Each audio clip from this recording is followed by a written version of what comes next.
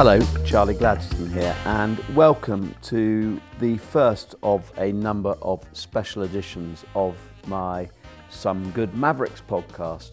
I'm calling these editions Love in the Time of Coronavirus because I'm trying to explore people's ideas about what good is going to come out of this strange time that we find ourselves in. On Saturday, and we're now on Monday the 6th of April, I sent out a series of emails to friends asking for some answers to some specific questions so that I could create a special podcast.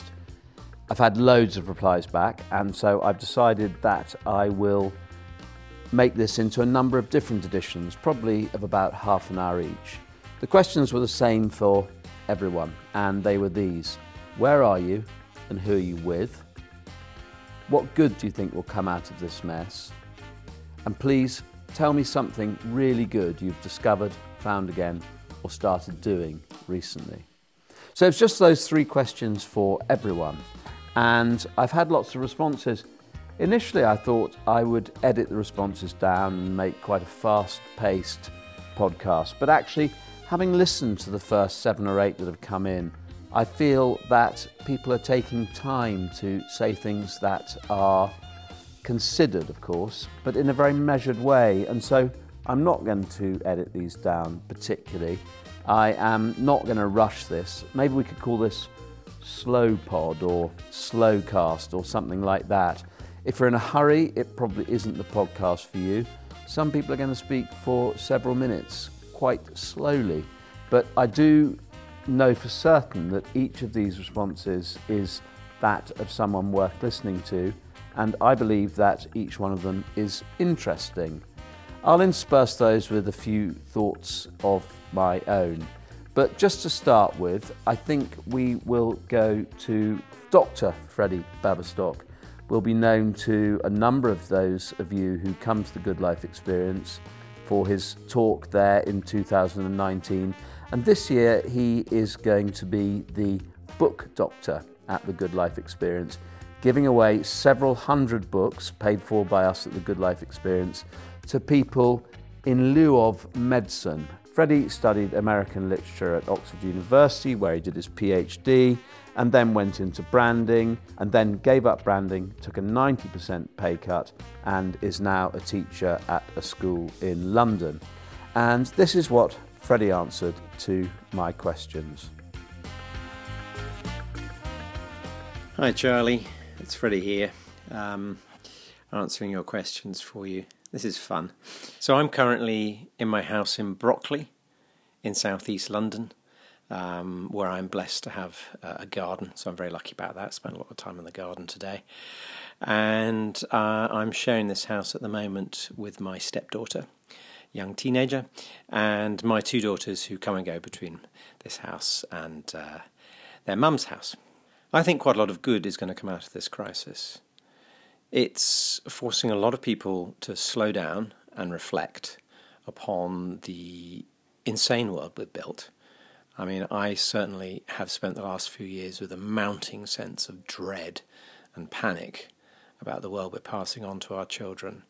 In particular, the unsustainable rate of development and world travel and so forth. And I think having those things slowed down, hopefully, will enable certain people to reflect upon whether they're really necessary and really desirable. So that's what I'm hoping for. And in terms of the good things that I've discovered, the big surprise for me actually has been the extent to which I've spoken to my family on the phone. In recent years, I've become rather fed up with text culture, WhatsApp culture, because it seems to have superseded people actually speaking in person. And since this crisis has happened, we've all been speaking together a lot more. For example, between my siblings and myself, we've taken upon ourselves to make sure one of us calls our mother at least once a day. And although she's on her own, completely isolated at the moment, I think in a weird sort of way, we're kind of enjoying talking to each other as much as we are. And I speak to my sisters, and it's really quite rewarding. So that's one thing I'm hoping that we will carry forward. Actually, we can wean ourselves off this habit of texting each other and actually pick up the phone a bit more often and remind ourselves of who these important people are in our life. And I think that's it from me. Fairly simple, but that's probably a good thing. Missing you loads, Charlie. I'm very impressed with your spirit and your resilience and all those things. Anyway, lots of love to you, mate. Thanks, Fred. I said that I would suggest a few things that I've enjoyed, and I think I'll probably start with just mentioning a few books that I've read recently.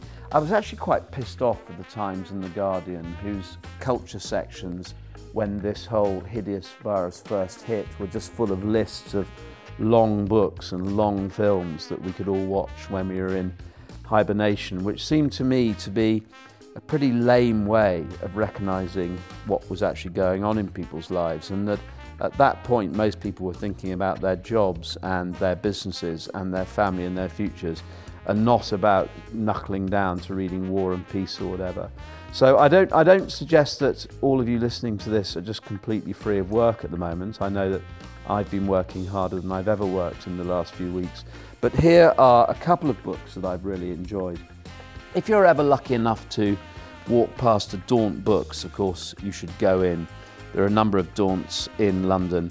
The one on Marylebone High Street is, I think it's the original, and it's certainly my favourite. And they often have whole windows dedicated to one book. And recently they had two whole windows dedicated to two different books, and I bought them both, and they were both absolutely brilliant.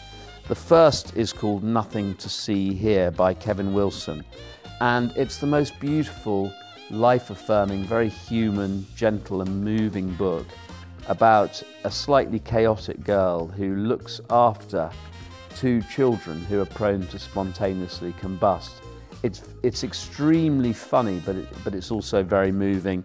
It's pretty easy to read. And Kevin Wilson also wrote what was a New York Times bestseller called The Family Fang, which you may well have heard of as well. But I highly recommend that. And then in the other window was a book called Winter in Sokcho, Sokcho, by someone called Eliza Shua-Dusapin, Dusapin, or Dusapin. Maybe I was trying to be a bit French there.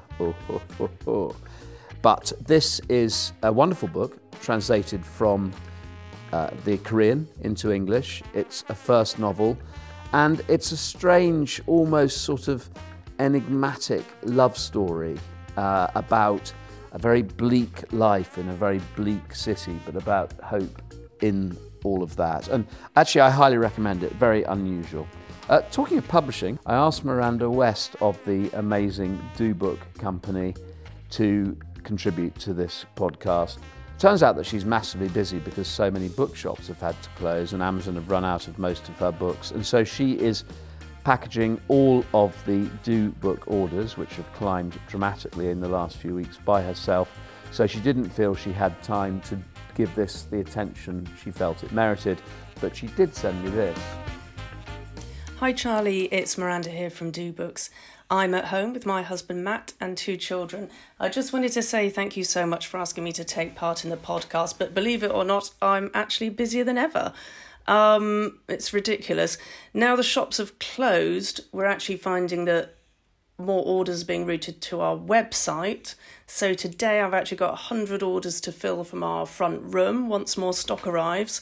I can't ask anyone from our team to go into the office because I can't, so we're just having to sort of knuckle down really and get on with it.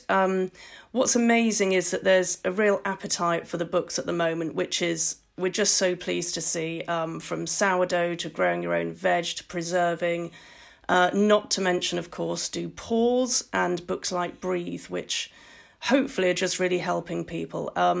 So we're keen to get books out as quickly as possible. And we're just so grateful to our community actually for keeping us going at the moment. With the shops closed, it's just been so much harder for people to get hold of things like books, and I know that they're such a lifeline for people, so just keen to keep them moving. Also, I'm welcoming Sasha to our team this week, who is our first ever full-time member of staff, who will obviously be working from home. So anyway, looking forward to coming out the other side, but it's lovely having this time at home with the family as well. So take care and hopefully see you soon. Bye. I've always thought that things that take time to engage with are the best. Particularly, I think I felt this in music. I think that some of my favourite albums have taken me ages to get into. And so, as this is a slow pod or a slow cast, and it is also a Love in the Time of Coronavirus podcast, I want to talk about some very long albums that it took me quite a long time to get into, but that still really live with me today. I think the most maligned one of those is probably The Clash's Sandinista, which was recorded in 1980 after London Calling. In many ways, it might just be their album that stands the test of time best, I think. I really liked their first album. I didn't like the second one much. I love London Calling, although I can't actually bear to listen to the title track anymore. It's just been everywhere for so long. Then came Sandinista, which was wonderful, and then a couple of what I consider to be really grim albums. God, I can't even remember what the one's called, was Should I Stay or Should I Go on it. Is it Combat Rock? I think it is, which I absolutely loathe. But Sandinista is a remarkable album. It's probably best to approach it initially just by finding the best tracks and listening to those, because there's certainly, although it's a triple album, there's certainly a single album of really, really good music on there. My favourite two tracks are Charlie Don't Surf and The Magnificent Seven, and they'd be really good places to start. It is, anyway, I think, a wonderful album and a difficult album and a long album. And although I think great pop music is often connected with brevity, this is an exception. So definitely give that a try. Now, moving on. Steve Chapman is an artist that I admire enormously, and he is going to be the artist in residence at the Good Life Experience this year, 2020. We haven't yet decided exactly what that means or what he's going to do, but I know that it'll be interesting because one of the things that I find quite remarkable about Steve is his restless creativity and his way of seeing the world from slightly different angles to everyone else. If you follow him on Instagram, where he is Steve XOH, then you will know that every day at the moment he's coming up with a new animation or drawing, and they're all absolutely wonderful, and you can actually buy those on his website for 15 quid, which seems crazy. I bought 3 last week. Almost the best £45 I have spent all year. Anyway, I asked Steve for his answers to this, and here they are. So where am I and who am I with? Well, I'm in literally currently, as I record this, I'm in my little studio at the end of my garden in Surrey, in Esher, in Surrey, which is just outside of London and just inside the M25, which is a nice balance for me, because if I'm too far from a city, I start to freak out a bit. But I also don't want to be in a city, so it's a nice balance. So I'm in my studio, which isn't very big. I've actually renamed my studio the Art Bunker for the duration of lockdown, because I'm literally spending probably from 8 a.m. until 6 p.m. in here every day, just making stuff.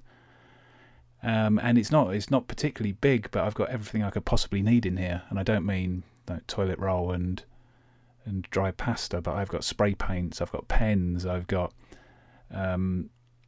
a scroll saw and wood that I can cut things up. I've got tiles, and then I've just got weird random stuff that I can make things out of. I can make puppets and masks, various art books and things. So I'm quite at home in here.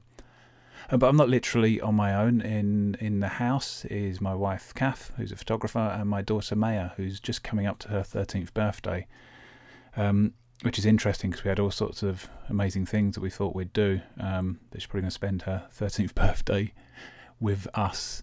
And then there's also Poppy the dog, who's a 4-year-old cockapoo, who's yeah, she's probably the most stable out of all of us in this at the moment. So what good do I think will come out of this mess? Well, I think the honest answer is I don't know. And that's an okay answer for me, because I don't think any of us could possibly know. But I guess something that I'm probably more sure about is whatever the new normal we establish, it won't be the same as the old normal. And a lot of anxiety I see, there's obviously anxiety around health and around loved ones and around all of those things, which is fair enough. And at the same time, there's a lot of anxiety that I see at the moment is through people trying to recreate the old normal online, or trying to recreate the old normal, a sort of attachment to getting back to the old times, which is, I understand why, but I think that just fuels anxiety. Either that or an anxiety that's coming out of anticipating when normal will return, as if it's going to be the same as before, and I don't think it possibly could be. But some of the things that I hope, I guess if things that I hope would be different, is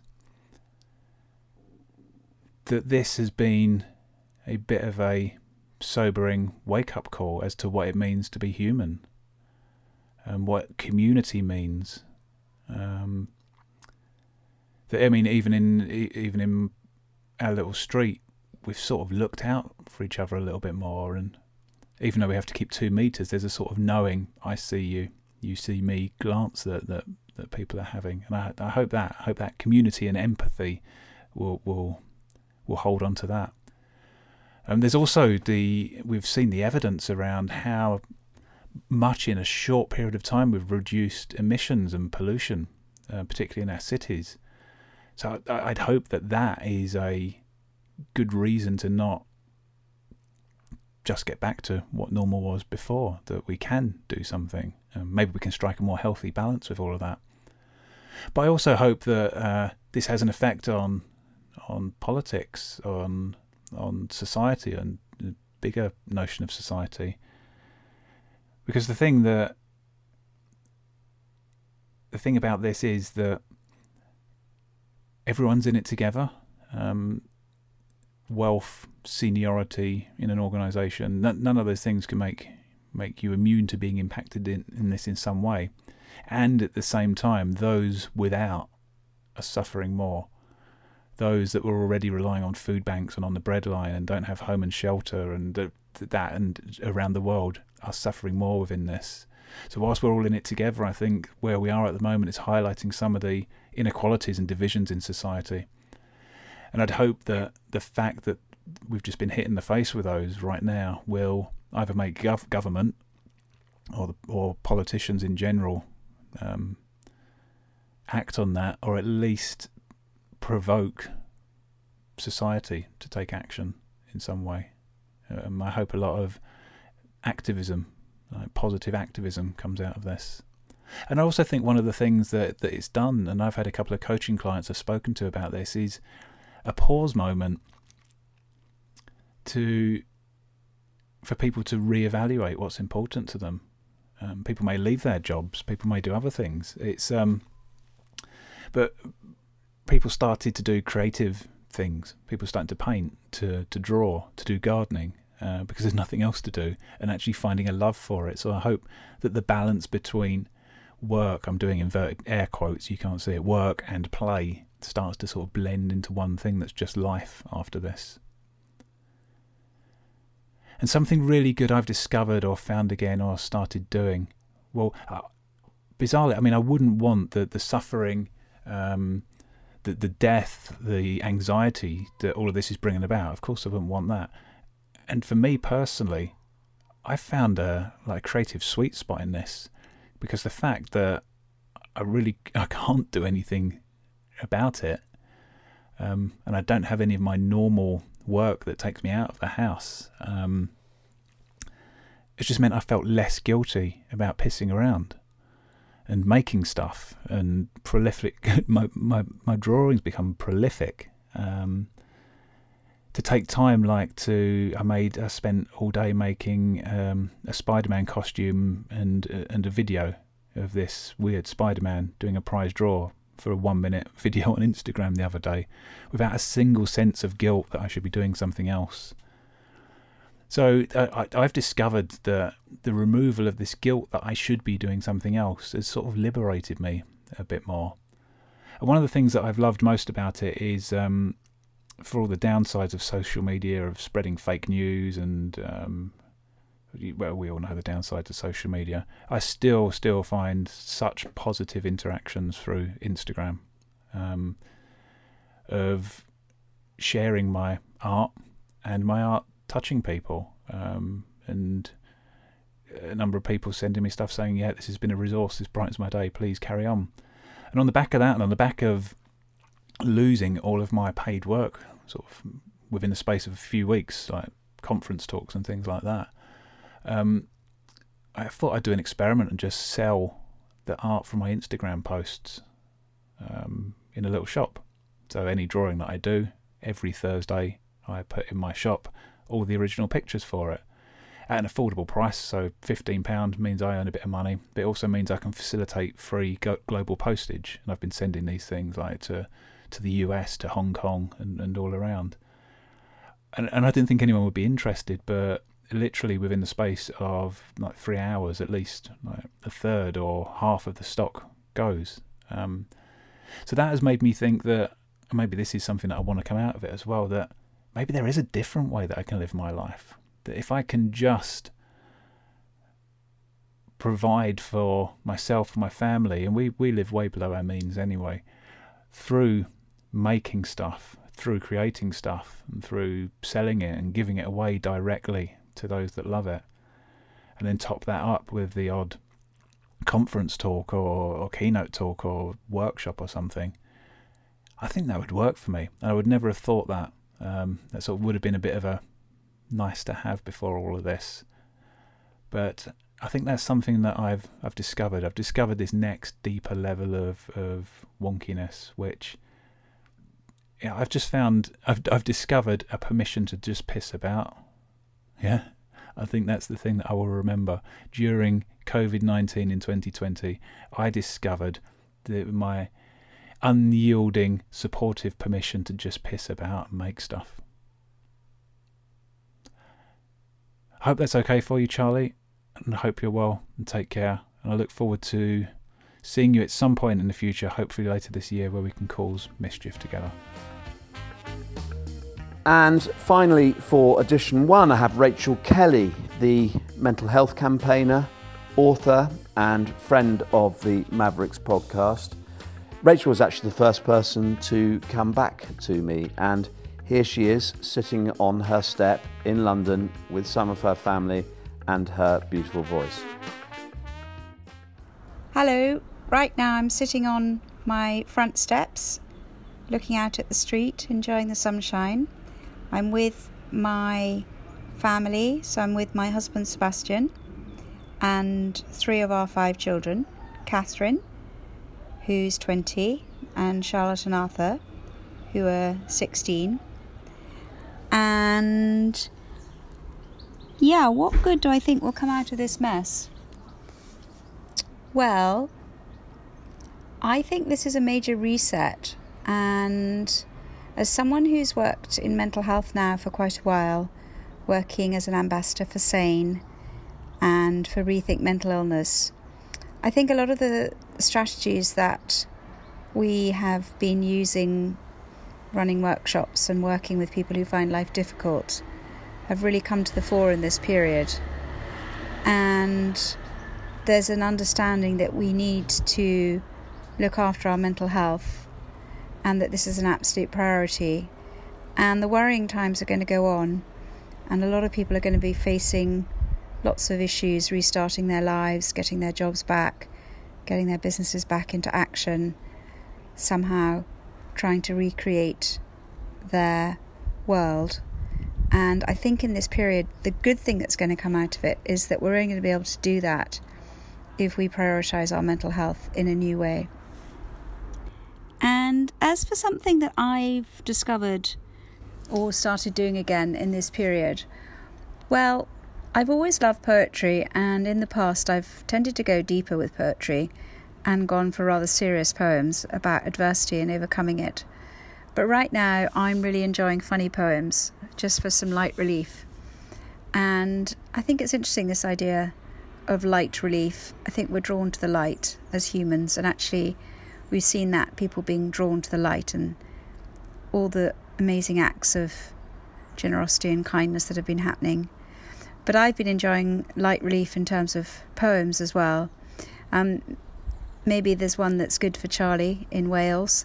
It's by Christopher Logue, and it's to a friend in search of rural seclusion. And it goes like this: when all else fails, try Wales.